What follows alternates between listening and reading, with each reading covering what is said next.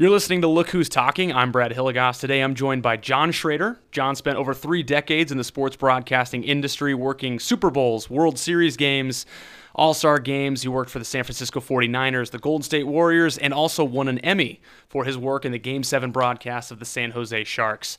He's put together multiple sports documentaries and currently produces and hosts a podcast entitled Watch the Media out of KRNU Studios on the campus of the University of Nebraska, where he's also a professor of sports media, journalism, and broadcasting. John, it's a pleasure to have you on the show today. Well, thank you very much. I hope that guy's interesting. I mean, that sounds fun. I hope he's good. I hope he knows what he's talking about. Did I leave anything off there? You did, but it's okay. That's fine. That's fine. That's fun. Yeah, thanks. One of the reasons I wanted to have you on the show, John, is because you've held a mirror up to your own profession for some time now, specifically in your podcast, Watch the Media. It takes kind of a critical view of the media. It's a profession in which you've excelled professionally. Thank you. Why is it important to you to be critical of this profession that you've been successful in? Well, I mean, I spent my entire adulthood in broadcasting, mostly as a broadcaster, and then the last 10, 12 years as some broadcasting and teaching and mentoring and professing and whatever else it is we do. So it's really important to me. It's been a really important part of my life, and I like to understand what we're doing in it now, what we could do better, why and how, and what the process is of broadcasting. It helps me understand where we are in the business now, especially since I don't work in it day to day, so to speak.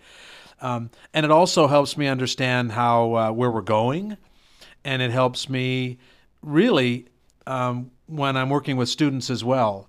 It helps me meet people. It helps me keep on top of the business, understand what the trends are, how we're doing things, where the jobs are, those kinds of things. So there's a variety of things. Do I have to do it? Absolutely not. There's really no there's no money in it. Not really, huh, John? There is absolutely no money in it whatsoever. I have not monetized it at all, nor have I been interested in doing that.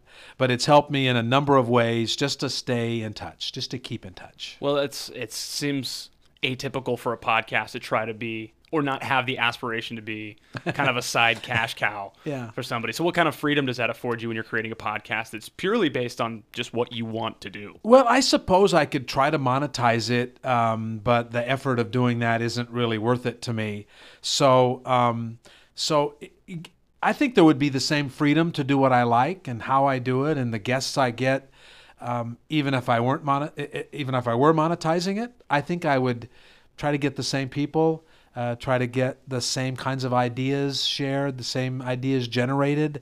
So maybe one day I'll wake up and say, I've lost a lot of money. There's a lot of money left on the table here that's just rolling down the hill, coin after coin, but it hasn't been that important to me. So it's a great fear of mine to wake up and say, I've lost a lot of money. Well, it's you haven't really lost the money. It's just money you've never gained, right? I would have to have money before I could lose money. There you go. But I want to talk about a little bit this trend that's been developing over the past few decades of athletes moving into the broadcast booth as a very humble, very small platform base right now as a young broadcaster trying to get into it. I see athletes kind of making a pretty natural transition into getting on the microphone or getting in front of a camera and delivering with their expertise and just their general knowledge of the game. We've had two different results for teammates and former athletes, Tony Romo, Jason Witten. Yeah. Pretty recently, Jason Witten decided to unretire and go back to play the game of football, whereas Tony Romo has been a wild success with CBS over the past couple of years, so much so that people are calling him a football clairvoyant. And it kind of sounds that way. He did the Super Bowl, and he's kind of eclipsed Jim Nantz almost in terms of being able to deliver entertainment. That's not the success case for everybody, but what allows athletes to transition so seamlessly and be, for the most part, successful? Because there seems to be a growing number of athletes in the broadcast business. Yeah, I think those two guys are really good examples, not just contemporary examples, but really good examples of what does happen and what can happen when you leave another profession and try to get to the top levels. See, here's the thing, is Romo and Witten were put in the top levels of the business without any training, without any background, without any experience, and had to rely on a number of things to get by. Witten isn't nearly as natural, and that was obvious. Romo seems to be very natural at it. In fact, every couple, 3 generations, I think, a former athlete or coach comes along, and that person is a natural. And gosh, it's been almost 40 years now. John Madden retired as coach of the Raiders when he was pretty young. I don't think he was 50 years old when he retired from the Raiders and became a broadcaster and was an overnight sensation, almost a Tony Romo. Tony Romo's almost a replication of that, an overnight sensation as a color announcer. But there haven't been many in between in those 40 years. There haven't been many who've had that. Whatever it is, they have it. So Romo has it. He has a personality. He's smart. He knows the game very well. He's not afraid to criticize players he's either played with or against, his contemporaries, and he apparently works hard at it. It's pretty obvious he works hard at it. Witten, I suppose, worked hard at it. I suppose he wasn't afraid of criticizing his peers or his teammates, but he just didn't quite have that it factor, I don't think.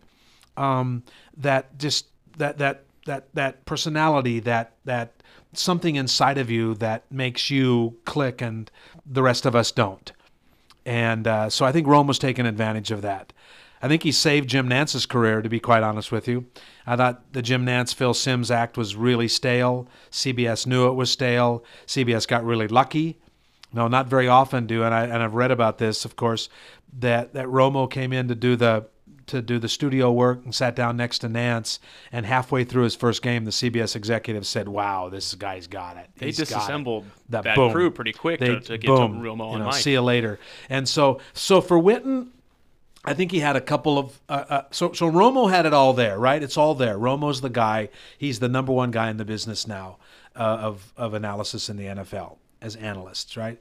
Witten doesn't have the personality, and he's judged against Romo, right? Which is unfair. Almost exclusively. Right. And there are so many other broadcasters. Here they played together. He was a tight end, caught all those passes, all that stuff, right? So he's judged against Romo, or judged by the Romo standard, I should say. And that's not fair. And then he was stuck in a really odd, funky ESPN broadcast booth. I think Tessitore is a quality play-by-play guy. Booger McFarland is the guy they put down on the field. They tried some stuff. They tried some new broadcasting stuff, which is good because it's important that we keep innovating. We keep finding new ways to do this. But it just didn't seem to have that chemistry. And Witten was the victim of that bad chemistry, I think. And now he was such a victim of that bad chemistry, he's going back to playing, right? He's decided to go back to playing. So the broader question, if you want me to answer the broader question about, well, I'll let you ask a question and then I'll answer. How about that? I was going to say for young broadcasters who are up and coming now, you look at the model that these networks seem to be chasing, which is a polished play-by-play who can roll with the punches as well as they can do any other skill in the booth, and pair it with someone who has credibility that comes from a professional career within that sport. Yeah. So in my experience, I can't speak for you, but color commentary is a blast. You're not so much having to tell the story as much as you're able to just talk about the game and the ebbs and flows and let the play-by-play kind of set that tone, and you just kind of go with the rhythm of the game. But that seems to not be a job that's actually available for young broadcasters not anymore to do color commentary. Yeah, not to you. And it's been that way for a long time. It's been that way almost since I was your age. 40 years ago, it was difficult for announcers for young, non-accomplished, if I can say that, athletes to be the color announcer. So that formula's been there for a long time. What should be troubling probably to you and other professional broadcasters is that there is a growing trend of moving former athletes into play-by-play positions, especially in baseball, in Major League Baseball. More of the former announcers have moved into those sort of primary roles that have been almost exclusively to, as you say, professional broadcasters, polished professional broadcasters, anchors. I would call them anchors of the show, right? Sure. And so there's been more of a trend of moving those names. There's been more of a trend in broadcasting, in all broadcasting, to move names into positions sometimes for which they're not quite qualified. In fact, I think oftentimes they're not quite qualified, but they get that job because they have the names. So I hope that the pendulum will swing back here soon and a little bit harder to the professional, polished craftsmen and women who do play-by-play, and then the sidekick is the former player, the former coach, the person who's not the quote-unquote professional broadcaster, and leave the business of kind of running the show, play-by-play, anchoring to the professionals. Mm-hmm. It's funny that you mentioned that, because I was going to ask this question later on, but because it's come up, that networks seem to be fine grabbing these names that they know people want to hear from. Maybe not long term, but they're fine saying, "Hey, we're going to rent you basically as a color or an analyst," is the more adapted term now. And you've seen Urban Meyer go into broadcasting for a year to escape Florida, get to Ohio State. Currently, looks like he's doing it again, isn't it? It does, right? Yeah. And it works because he gets a little relief. He has time to kind of solidify and sturdy himself and then find a position. Not saying Urban is doing that. He may be, but it is a little bit of a risk for a network to go out and grab somebody. Whereas in the NBA, you look at a guy like Chauncey Billups, who had a fantastic career, won a championship, has moved on to ESPN's NBA analysis team, but he's interviewed for multiple general management jobs in the NBA. So they're grabbing players who maybe are a little bit more polished, but or in baseball, Aaron Boone, who went from playing to the box to managing the Yankees, and almost exclusively he's not going to be their long-term solution to analysis or broadcasting, but he was a name people wanted to listen to. Yeah. Did networks seem to go for those short-term guys? Well, see, the idea of bringing somebody in like that on short-term doesn't bother me as much as it does bringing in people like that who turn out to be unqualified, and then they don't know what to do with them, who turn out to be not very good, and then they don't know what to do with them, and then they just keep repeating the same mistakes. They keep repeating the same cycle, the rinse and repeat, and the clothes never get cleaned, right? And that happens.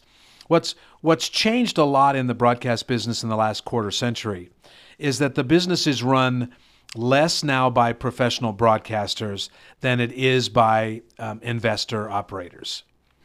People who are looking at stockholders and trying to take care of stockholders. And the companies that still are run by professional broadcasters, I think, continue to make good decisions about professional broadcasting. ESPN is in an interesting situation now because I think sometimes they sort of forget who they are.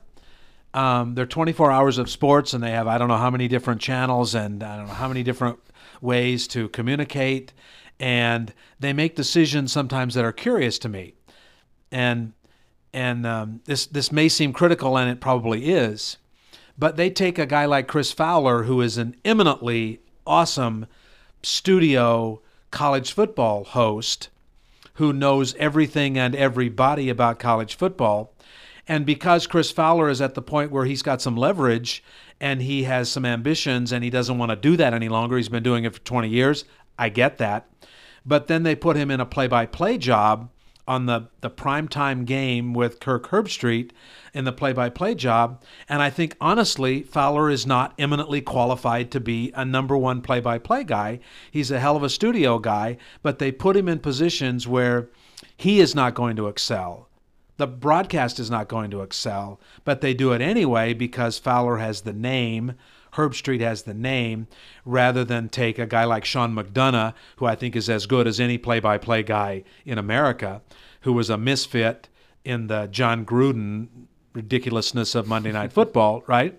So they put him in the second or third broadcast when he's eminently a better football play-by-play guy than Chris Fowler. But Fowler is the number one guy.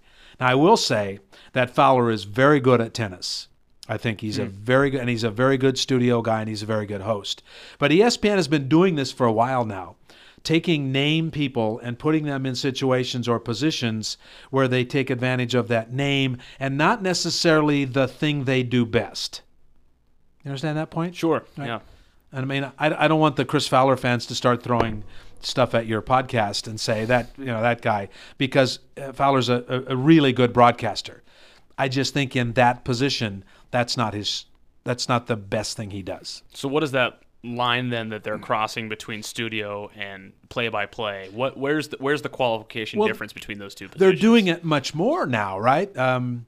Kevin Connors is a guy I talked to a few weeks ago, and he's trying to do more of that studio Sports Center stuff and more live play-by-play stuff. Steve Levy has moved into more live play-by-play stuff. So what's the difference? Well, the jobs are considerably different. Sure. The talents are considerably different. Commanding a studio for an hour is a much different skill set than commanding a play-by-play gig for 3.5 hours. They're just different skill sets, and very few people have those skill sets comparably. Right. Mm-hmm. I know a lot of people like Mike Tirico. I'm not a big fan of Tirico in one respect. I think he talks too much. Ironically, there's a guy who broadcasts and talking about a broadcaster who talks too much, but I think he tries to pack too much information in, too much of a, hey, look at me, I know everything. I know everything. Here it is, rather than give us those snippets of information like Al Michaels does. Al Michaels is 70-some years old and still on top of his game. He's extremely succinct in what he delivers. And it's boom, and he gives it to you, and you get the information about that particular moment in the game, and he always has the information to that particular moment in the game and doesn't try and cram it into try to cram 10 pounds into an 8-pound bag. I think Tirico tries to do that sometimes, though I think he's one of those guys who is almost as eminently successful as a studio guy as he is a play-by-play guy. And you don't see a lot of that because the skill sets are so different. Certainly. So do you think there's an opportunity for, well, I've actually seen it on NBA TV where they'll have what they call a players-only game where it's broadcasting, but kind of almost just like a community watching experience where you've got 4 or 5 former players from the NBA and the WNBA providing commentary. Mm-hmm. And it's almost like, I remember when I played with that guy when he was a rookie. Yeah, he had this soft shot, and now he's really molded, and it's more anecdotal than it is.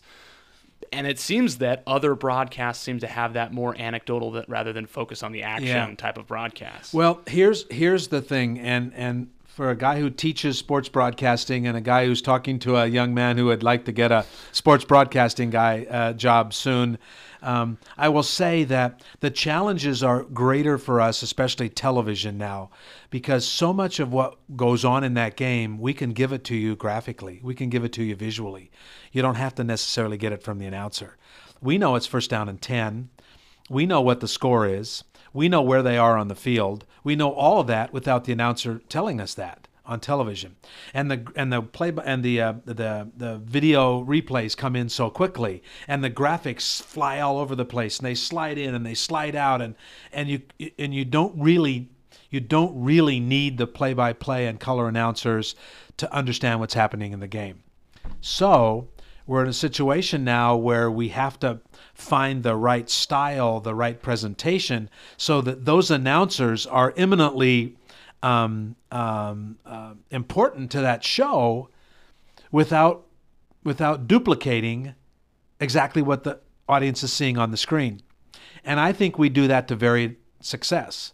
I think some broadcasts, the announcers just talk, and they might as well be in a phone booth in Peoria while the game's being played in Houston, because it doesn't sound like they're even watching the same game. Mm-hmm. They're just BSing about some stuff, or that we're watching an Indians-Royals game, and they're talking about the Yankees and the Red Sox, right? Or they're talking about war, and they're talking about other things that are completely away from the show.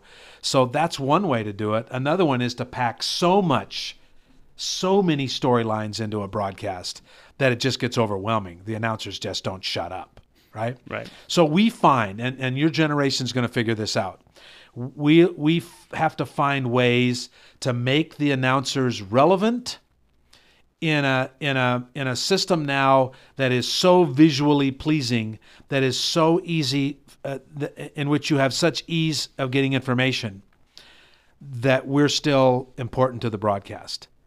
Right? I've got my phone here. You don't have to tell me all that stuff. I can get it off my phone. Bring something to the show, bring something to the television show that I can't get anywhere else. And I think some broadcasters are good at that now, and some are not so good. going back to the idea of athletes coming into the booth, that's certainly something, is being able to say, I was in that huddle. I know what that call sounds like. I know by the variation in the voice how he's feeling. They're able to tell that from being a part of the culture. Broadcasters, traditionally trained, as we're talking about, people who are traditionally trained, craftsmen and people women who have gone through a semester or two of this, don't have that understanding or that toolkit to be able to bring to the booth. Well, what the athletes bring to the booth are a knowledge of their game, a knowledge of its trends and its people and how the game is played. What they don't have, of course, is a sense for how games are broadcast. And as you probably heard me say, and I've said a million times, the only people who think broadcasting is easy are those who have never tried it, right? Oh, of course. And so they can sit down and watch the game, but they end up sometimes talking about themselves too much, or getting too X's and O's, or getting too deep into it. It gets too esoteric. So the people who are really good at it, the Tony Romos, can take esoterica and they can make it easy to understand for the audience. Right? They can take personality and make that likable to the audience. John Madden was like that, as I mentioned. Madden had that great combination of personality and there's this football, the grunts and the guys down in the trenches, so the average person could understand football. Romo does that with his personality. He's passionate about it. It's infectious. His enthusiasm for the game is infectious. The audience gets that. But it's really hard for most people who've never broadcast to sit down and broadcast a game. They've got the microphone, somebody's talking in their ear, they've got a chart in front of them, there's 2 or 3 monitors, they've got to watch the game down there, they've got to pay attention to what's over here, there's some graphics that are coming up here, they've got to replay, then they've got to telestrate something, and pretty soon your mind is just a mush, right? Because you're not trained on the tools that make television work. Right. You mentioned people who are willing to go down into this nitty-gritty detail that really no one needs in the broadcast almost. Like one of the people that comes to mind when I think of those types of broadcasters is Hubie Brown, former coach, fantastic guy, clearly knows the game and has lived and breathed it his entire life. But many times during his broadcast, I'll hear him start talking about these X's and O's that, well, now we're 3 plays behind, and I kind of care more about what's going on now than about how the pick and roll was run 23 years ago, and it was a little bit different. Or 43 years ago. Hubie's about 85 years old. Yeah, he's definitely one of those guys that goes too far into one element of the game, and you can tell that that's their strong suit, but maybe it doesn't match well with the pattern of broadcasting and where it's going now. But I want to change gears just a little bit here with podcasts. A little bit of redundancy here as we're conducting one on our own, but I wanted to talk about podcasts as far as there's an exploding trend where athletes are being able to command the microphone and have their perspective and their platform enhanced because they're not they're really unbridled from a network and having any type of direction or discernment given to them. No producer, no editor, really. They might have a technical producer, someone to make them sound good, but aside from that, Vince Carter and Kent Bazemore for The Ringer, J.J. Redick for The Ringer, Jalen Rose with ESPN after a 13-year playing career in the Fab Five at Michigan, and the analyst on NBA also has a podcast. In this industry that we cover, why should radio personalities continue to try to deliver new content when we could be monitored by a network or have to go through certain hoops or ride this ride when I could very easily step outside the building and record something different, new, fresh? Well, if you're working for a radio station or a network, or you're in the system, if that's the right way to put it, you have a natural audience, you have a natural discipline, you have a natural structure, and that's easy. Outside of that, you can expand your world by podcasting, but you have to create the audience, you have to find the audience, you have to build it, you have to somehow monetize it if you're going to make that part of your business presentation or the presentation of your business or your industry, right?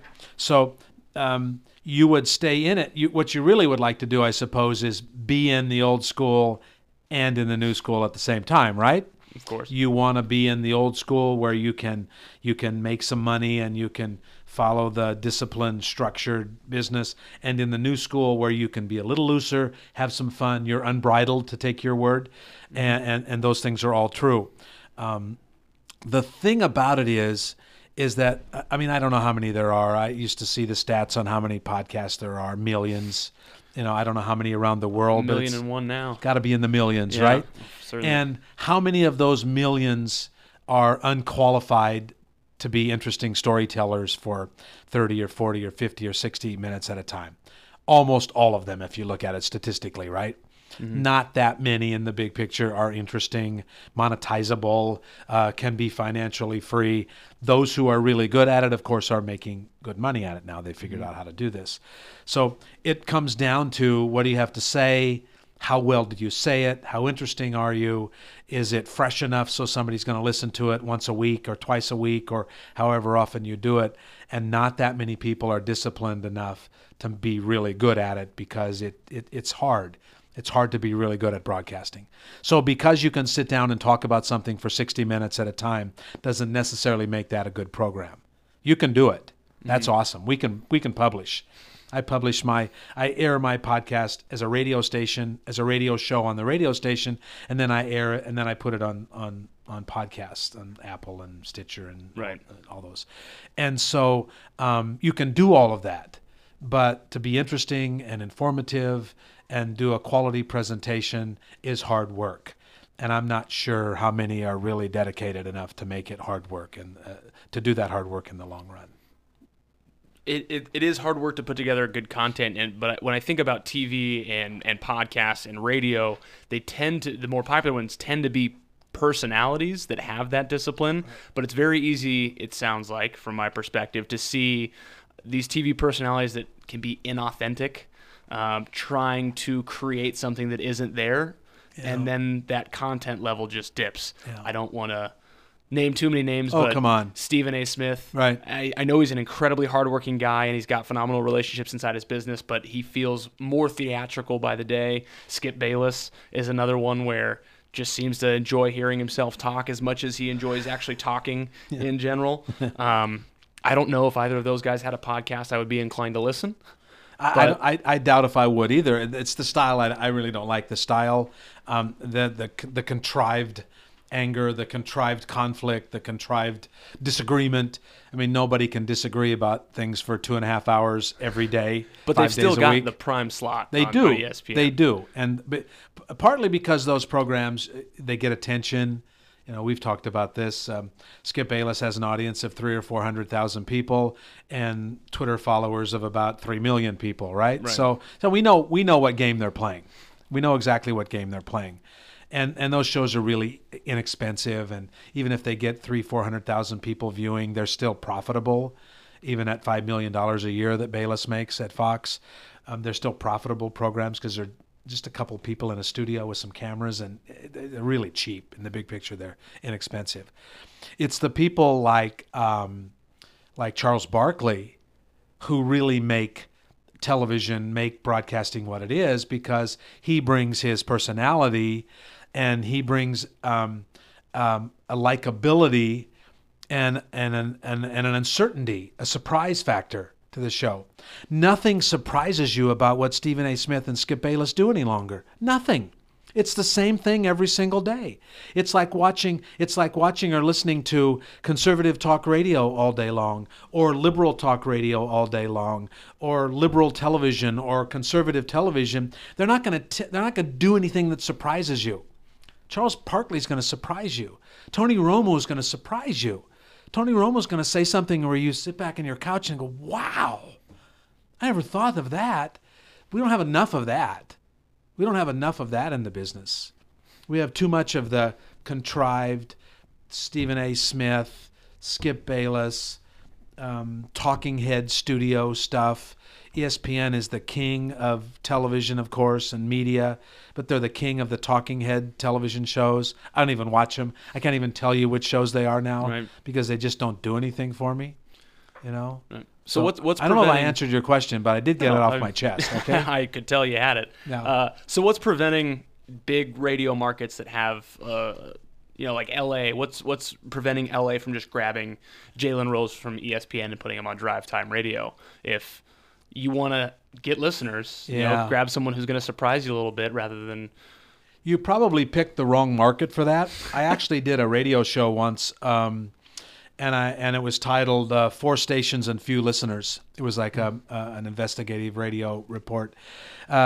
Sports radio in LA is just, they did have 4 stations, then they had 3. I believe they have a 4th one again, and none of them are in the top 30 in the market. It's a market with about 45 or 50 radio stations, and then Riverside and Santa Barbara and Long Beach. I mean, they have all these side markets as well, and so that's a bad example. And not that you brought a bad example, but it's just not a market that's going to pay the kind of people to get an audience that is 30th in the market. New York, maybe. Chicago, maybe. Detroit, Philadelphia, Boston, places where sports radio does pretty well. But they're not going to pay Jalen Rose the kind of money that ESPN's paying him. Mm-hmm. So they'll try and get out of Jalen Rose what they can on television and on podcasting and on the radio, and have that multimedia, multi-platform presentation that only ESPN can give him, because local radio is not going to pay and have the audience that Jalen Rose is going to get, even probably in New York. Mm-hmm. Maybe in New York, but not anywhere else. It's just interesting to think that we spend so much time trying to put together content people want to listen to, and really at the end of the day, they want to hear something that is going to surprise them, something that they couldn't find out on their own with the resources at their fingertips. And who better to do that than people who have access that they don't have? Right. And those people, if you were to put me in a radio station, eventually I feel like I could build the contacts and build the connections it would take to provide something that would give me content that might be new, but I will never be able to tell you what it's like to have a closed-door players-only meeting where we're throwing water bottles or Gatorade at each other in frustration, only to go on to win that playoff series in 7. Yeah, but I think if you have the person who's been in that locker room and can tell you what it's like at the end of Game 7 to move on in the playoffs or win the whole darn thing, sitting next to somebody who is a professional broadcaster, a professional anchor, a professional circus. What's the guy who runs the circus? Right? The ringleader. The ringleader, right? Sure. Thank you very much. The ringleader, yeah, of course, 3 rings, and somebody who's moving it along.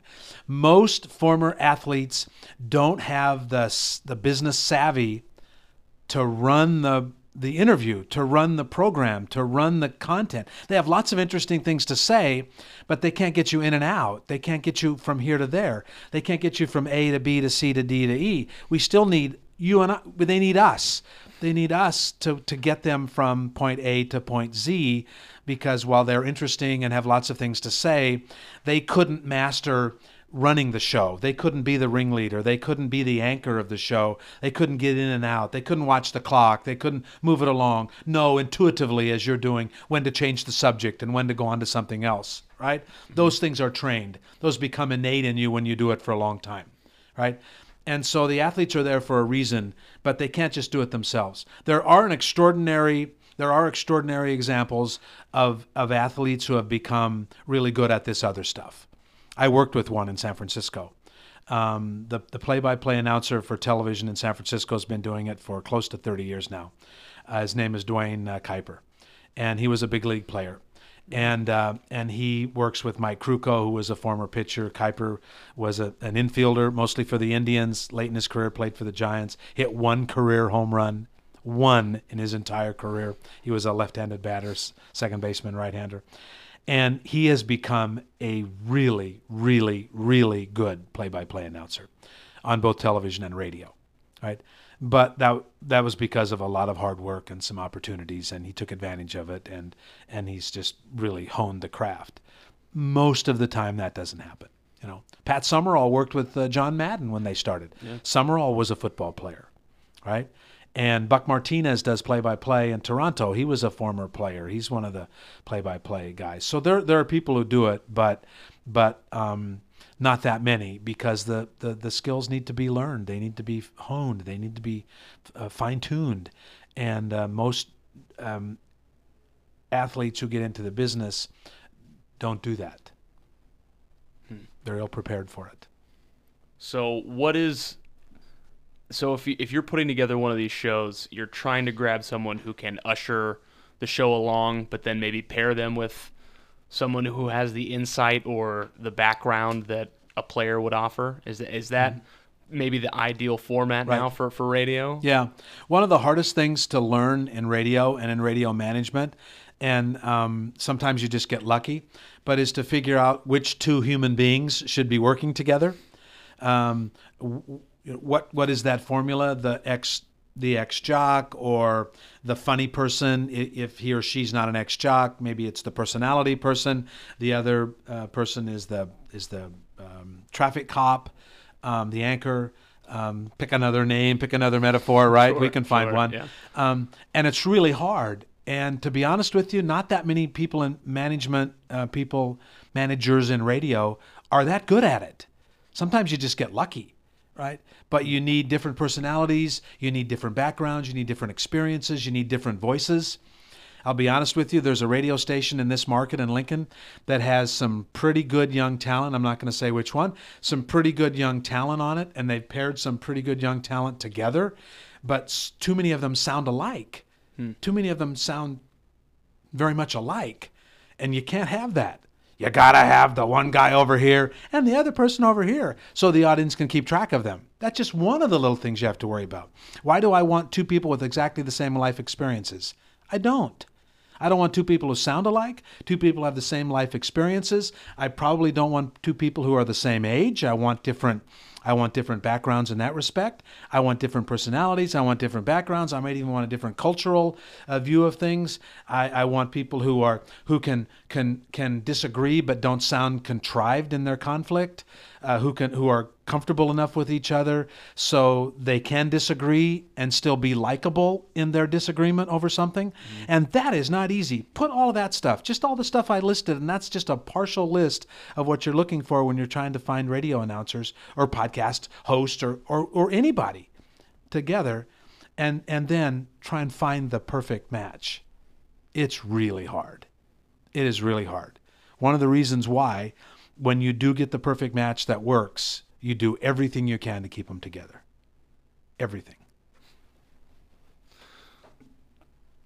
That's all I want to talk about radio. Then it's a pretty exhaustive list and a pretty overwhelming task if I'm a program director at any radio station. Well, in your position now, if I can butt in the middle of whatever you were saying, sorry about that. No. In your position now, is what you want to do is learn as much about the business as you can, do as many things as you can, try to do play-by-play, try to do interview shows, try to do hosting shows, try to do everything you can to learn every part of the business, so that when that door opens to a hosting job or a podcasting job or a play-by-play job, you're ready for it. And then hope that you work for somebody who's figured out the best formula for you to be successful, in addition to the formula you have to be successful. A part of that also sounds like taking advantage of every opportunity to establish credibility. And going back to the idea of athletes moving into the booth, they instantly have credibility the moment they walk in the door. And they don't have to build that credibility with listeners, whereas anytime I hear a new voice or someone's first time calling a game, I'm wary. I'm paying more attention than I am when I'm listening to Al Michaels, who I've trusted to broadcast games basically my entire life. From the inside, you know what drives me crazy from the inside, and I've worked with people who've done it both ways. And it's the ex-jock who gets a job and sits down with the professionals, but he shows up 15 minutes before the show starts. That drives me crazy. Who's not prepared, who just thinks he can get by on his ex-jock ability. And every once in a while, you have somebody who is so good they can get by just on their ex-jock ability. But the people who put in the time, they put in the effort, they work hard, I'm happy I'm happy to work with them and show them how the broadcast business works. I'm happy to give them every piece of information I've learned over the years because I know they're willing to spend as much time to be a good broadcaster as they did being a good hitter or a good pass receiver or a good shot in basketball. That they have realized that they have to work hard to do this. I'm not going to give the time of day, whoever it is, to a jock who just walks in 3 minutes before the show starts with no notes and just thinks that ex-jock, can sit down in front of a microphone. But the people who are doing a good job, you can tell Romo works hard at it.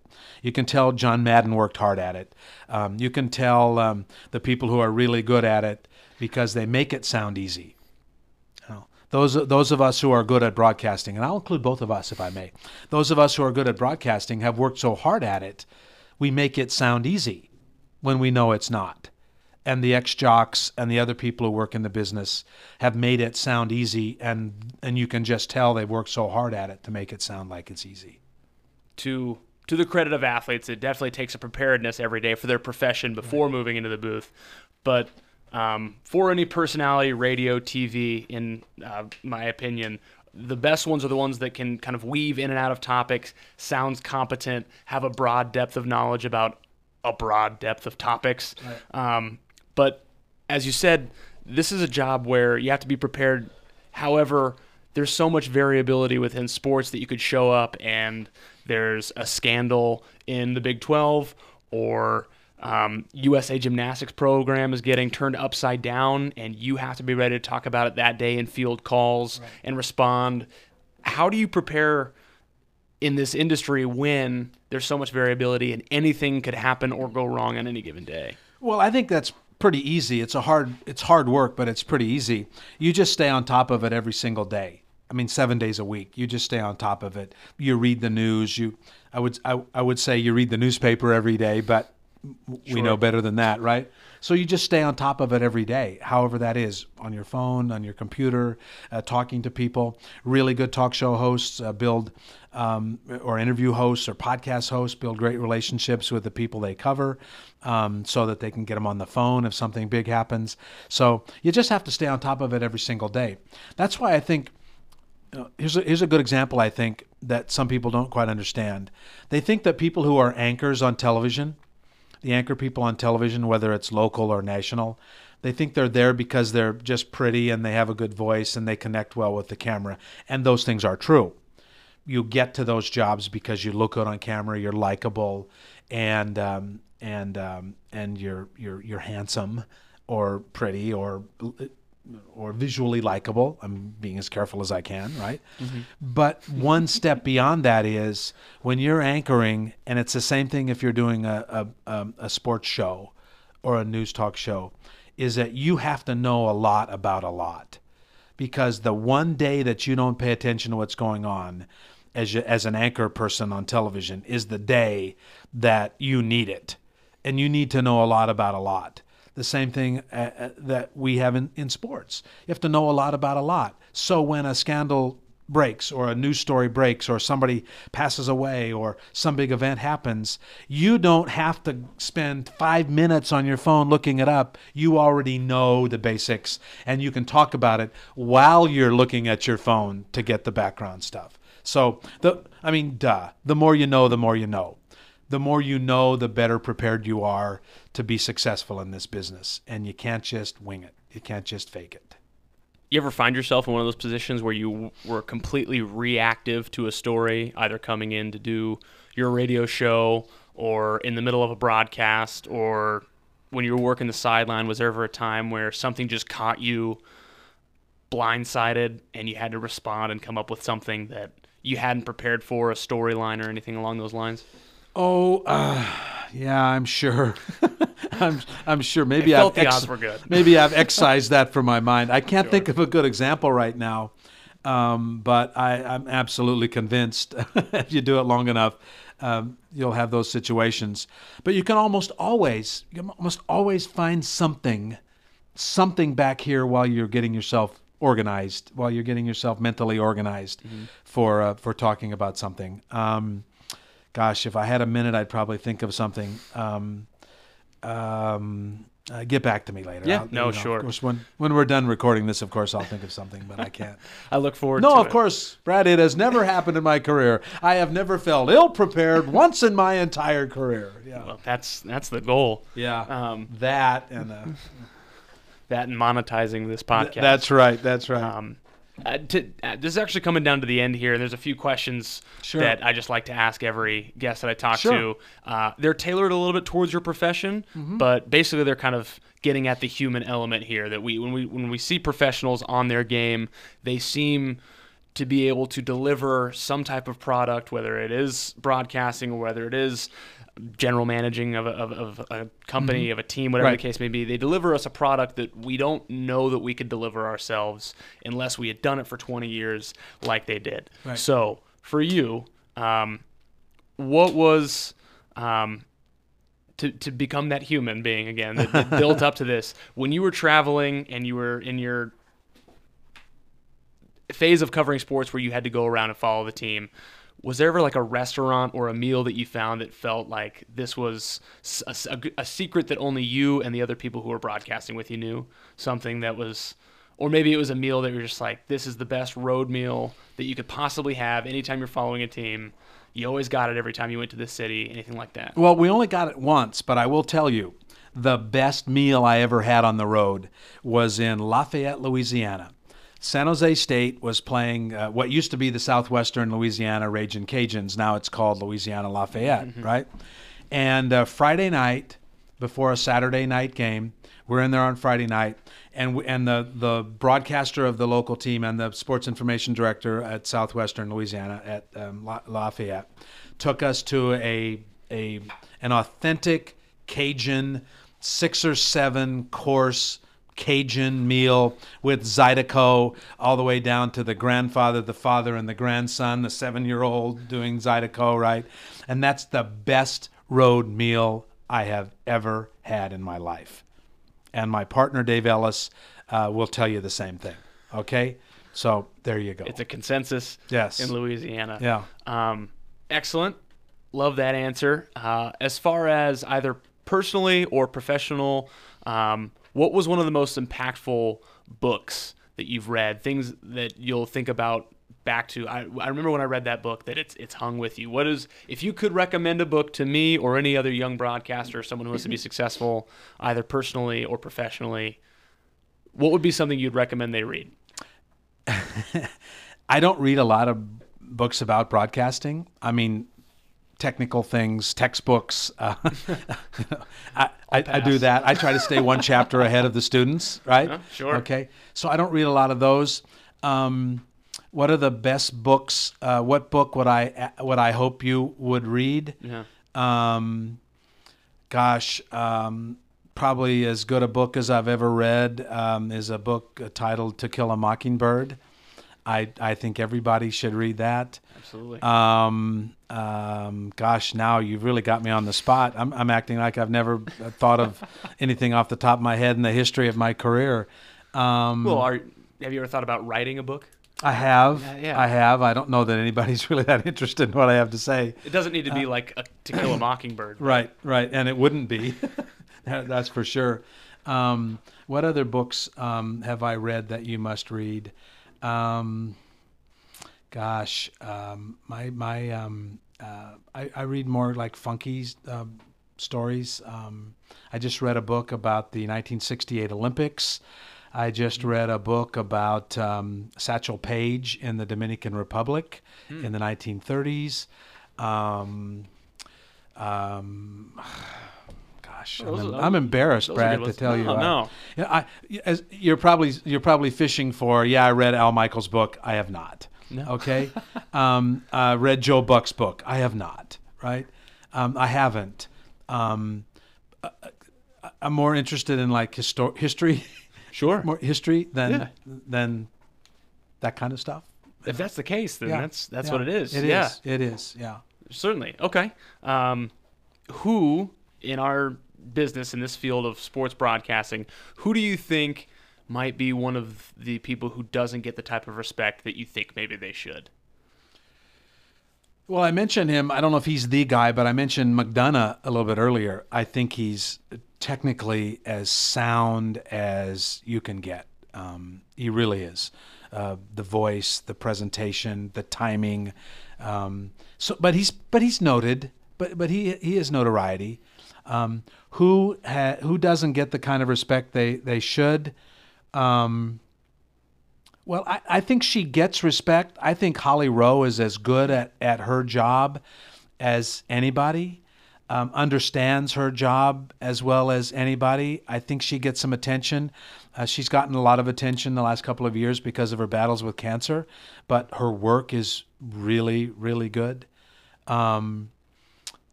He's gotten a lot of attention. I mentioned him earlier. I think John Miller in San Francisco is the best baseball announcer in America right now. He's the best stylist. He's the best storyteller. He's technically the very best guy in Major League Baseball right now. You would probably say Vin Scully was, but Vin retired. But I think he's been noted. He was on television for a long time. Mm-hmm.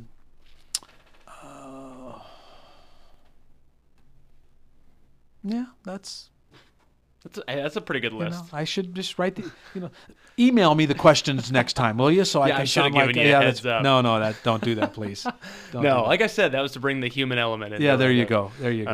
Of the end of the podcast. Well, thank you, John, very much for being here. John Schrader, watch the media on KRNU and on SoundCloud as well. Thank you for being here today. And on iTunes. And on iTunes. Things. Yeah, anywhere podcasts can be found. I'm not selling it, but I should. Right? We decided that. If we've learned anything, it's that I should sell it, right? Absolutely. Thanks a lot. I appreciate it.